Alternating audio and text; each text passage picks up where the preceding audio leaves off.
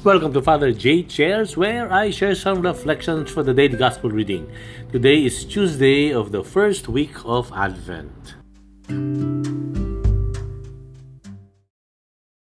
Sumainyo ang Panginoon. At sumaiyo rin. Ang mabuting balita ng Panginoon ayon kay San Lucas. Papuri sa iyo, Panginoon.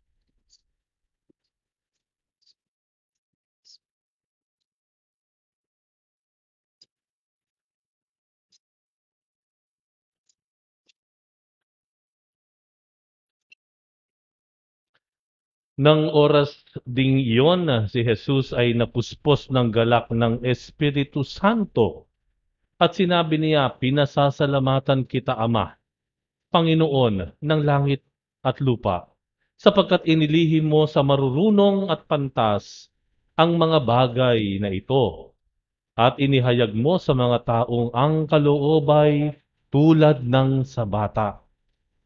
Oo, Ama, sapagkat gayon ang ikinalulugod mo. Ibinigay sa akin ng aking Ama ang lahat ng bagay. Walang nakakikilala sa anak, kundi ang Ama. At walang nakakikilala sa Ama, kundi ang anak, at yaong marapating pagpahayagan ng anak." Tumarap si Jesus sa mga alagad at sinabi na di naririnig ng iba, "Mapalad kayo, sapagkat nakita ninyo ang inyong nakikita ngayon. Sinasabi ko sa inyo, maraming propeta at mga hari ang nagnasang makakita ng inyong nakikita, ngunit hindi nila nakita. Hinagad din nilang mapakinggan ang inyong naririnig, ngunit hindi nila napakinggan." Ang mabuting balita ng Panginoon. Pinupuri ka namin, Panginoong Jesucristo.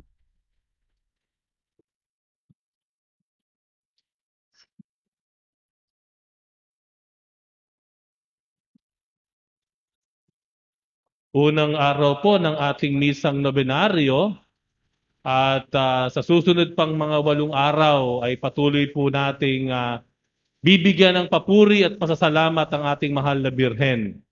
At ang ating binibigyan ng pagninila yung tema natin, Maria Gabay ng Nagpapanibagong Sambayanan. Alam nyo kung titingnan nyo po yun, next level na yun. Next level. Ano sabi doon sa ating tema? Maria Gabay ng Nagpapanibago. So hindi siya nagbabago. Nagpapanibago na. So pagkatapos na tayo ay baguhin ng Panginoon, tayo na ang nagiging instrumento ng pagbabago sa iba. Nakita po natin ang pagkakaiba ng dalawa? Binabago tayo ng Panginoon at habang tayo binabago ng Panginoon, hinahayaan naman natin ang ating sarili na maging kasangkapan ng Diyos para magkaroon ng pagbabago ang kapwa. Amen?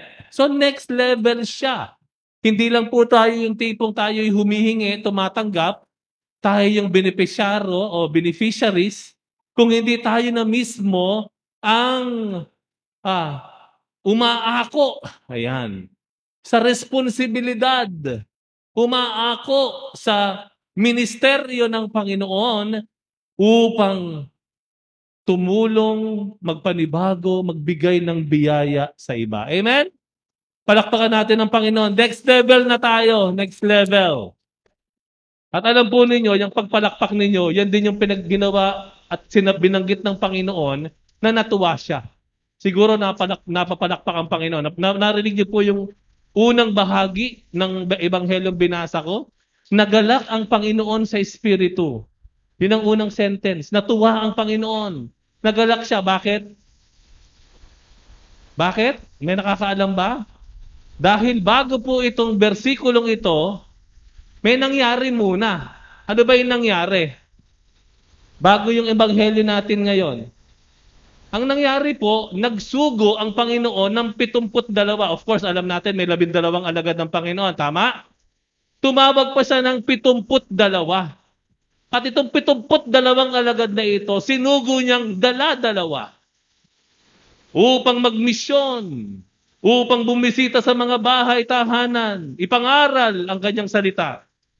Alam nyo, pagkatapos, pagbalik nung 72 alagad, tuwang-tuwa sila.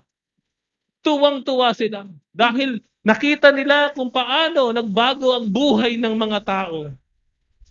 Natuwa sila. At yon ang narinig at ulat na natanggap ng Panginoon. Kaya dahil doon, nagalak ang Panginoong Jesus.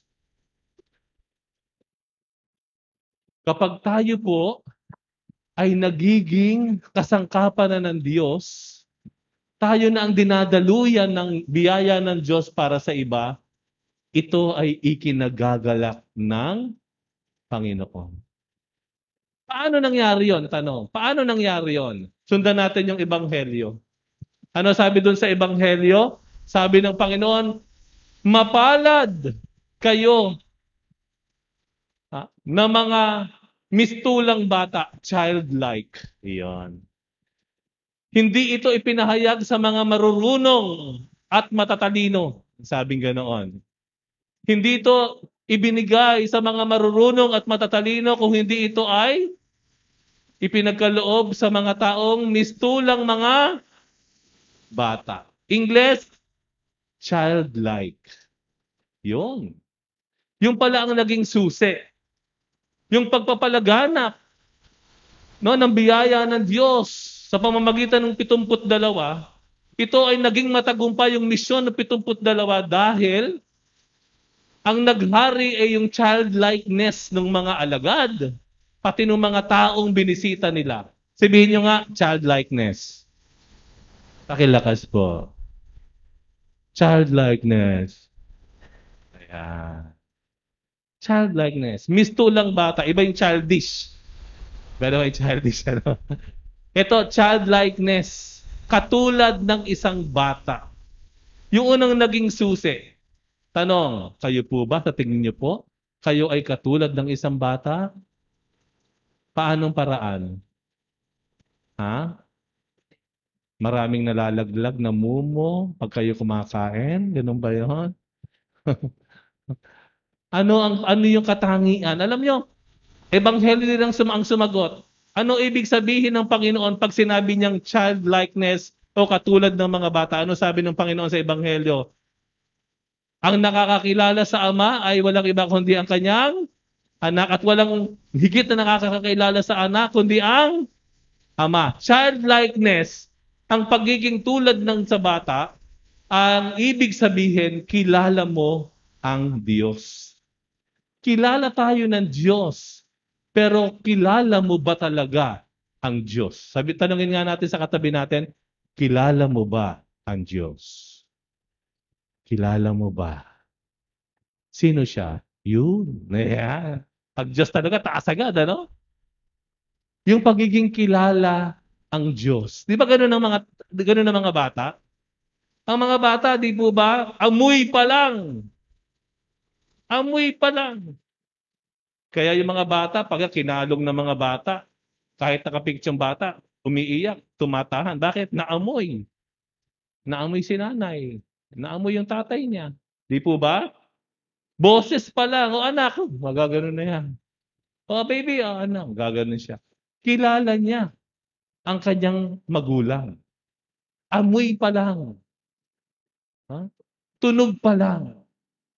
At palagay ko po, kung gusto nating maging tulad ng isang bata, yan ang isang bagay na pagsusumikapan natin. Na patuloy nating pinalalalim ang pagkilala natin sa Diyos. Marahil sa pamamagitan ng patuloy na pagdarasal, hindi lang pagsasalita sa Diyos ng ating mga problema, kung hindi nakikinig din tayo sa Diyos. Pagbabasa ng salita ng Diyos, ng Biblia, pakikinig ng salita ng Diyos. Nakikilala natin ang Diyos. Nakikinig sa kwentong buhay ng iba. Isa ring paraan yan para makilala ang Diyos. Pagdarasal, pag-aaral. Nag-aaral tayo ng katekismo natin. Ano? We do an extra mile to know and understand our faith. Pagkilala sa Diyos. Yan ang unang tanda ng isang tulad ng isang bata. Kilala niya ang Diyos. Kilala niya ang Diyos. Pangalawa at huli, Ano po David, sabi sa bandang huli ng Ebanghelyo? Ang sabi ng Panginoon, kung alam lamang ninyo kung ano ang naririto ngayon. Kahit yung mga propeta noong una, naghahangad silang makita at makanii kung sino at ano ang meron kayo ngayon. Kung alam lamang ninyo. Ayan. Di ba? Sabi ng Panginoon. Sino tinutukoy ng Panginoon? Siya. Na anak ng Diyos, sinugo ng Ama. Yung mga propeta ng Old Testament, nangangaral lang sila tungkol sa magiging Mesiyas. Yung mga taong kaharap na niya, nandun na ang Mesiyas. Ipinangangaral pa lang ng lumang tipan, yung mga taong kaharap ng Panginoon, kaharap na niya, kaharap na siya. Amen? Kung alam lamang ninyo, alam niyo po isang katangian ng isang tulad ng bata, kagaya nung nakita natin sa Ebanghelyo, binubuksan o tinutulungan po natin ang ating kapwa na makita ang kabutihan, ang kagandahan, ang yaman na meron siya. Ulitin ko po. Kung tayo po ay gustong maging tulad ng isang bata na kinalulugdan ng Diyos, tulungan po natin ang ating kapwa na makita ang Diyos sa buhay niya. Alam niyo, sabi ni Pope Francis, ang sabi, pag tayo ay lalapit sa isang tao, huwag agad-agad sabihin mo, tanggapin mo si Lord. Yan, di ba? Tanggapin mo siya bilang yung personal na Panginoon. Yan. Pupunta ako doon sa kapitbahayan na yon, dadaling ko si Lord. Di ba? Ganun yan lagi. Pero alam nyo, medyo may questionable doon. Bakit? Ang Diyos nasa sa atin na. Ang Diyos nananahan na sa kalooban natin. Tama? Kaya nga tayo binigyan eh. Hindi po ba? Ang Diyos nasa sa atin na. Kaya nga ba, ang napakahalagang maitutulong natin sa ating kapwa, matulungan silang makita ang Diyos sa buhay niya. Na nasa sa Kanya na. Na makita ang Diyos kasama niya nung siya ay namimighati dahil sa pagkawala ng isang mahal sa buhay. Na ang Diyos kasama at hindi siya iniwan nung siya ay nawala ng trabaho. Na ang Diyos nasaktan din nung sila ay nagkahiwalay ng kanyang asawa.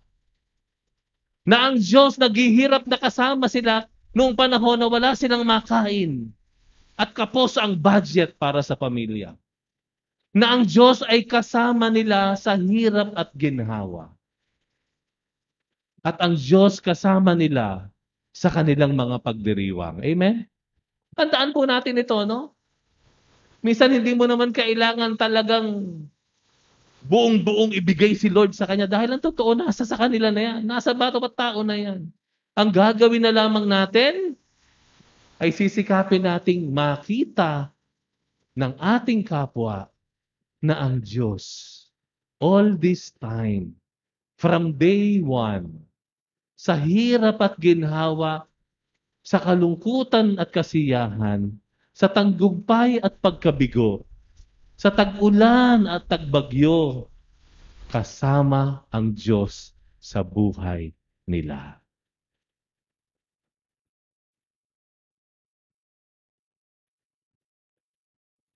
Nawa po, itong ating pagdiriwang ng kapistahan ng Immaculada Concepcion ay lalo pa po nating mabigyan ng pagkilala o pagpapahalaga yung ating pagiging misyonero. Na tayo, pagkatapos tayong baguhin ng Diyos, pagkatapos sinimulan ng Diyos na tayo ay basbasan at baguhin, hayaan din po natin na tayo ay maging kasangkapan ng Diyos ng pagpapala at pagbabago sa ating kapwa. At ang mahal na Birheng Maria, ang Immaculada Concepcion, ang siyang ating magiging gabay.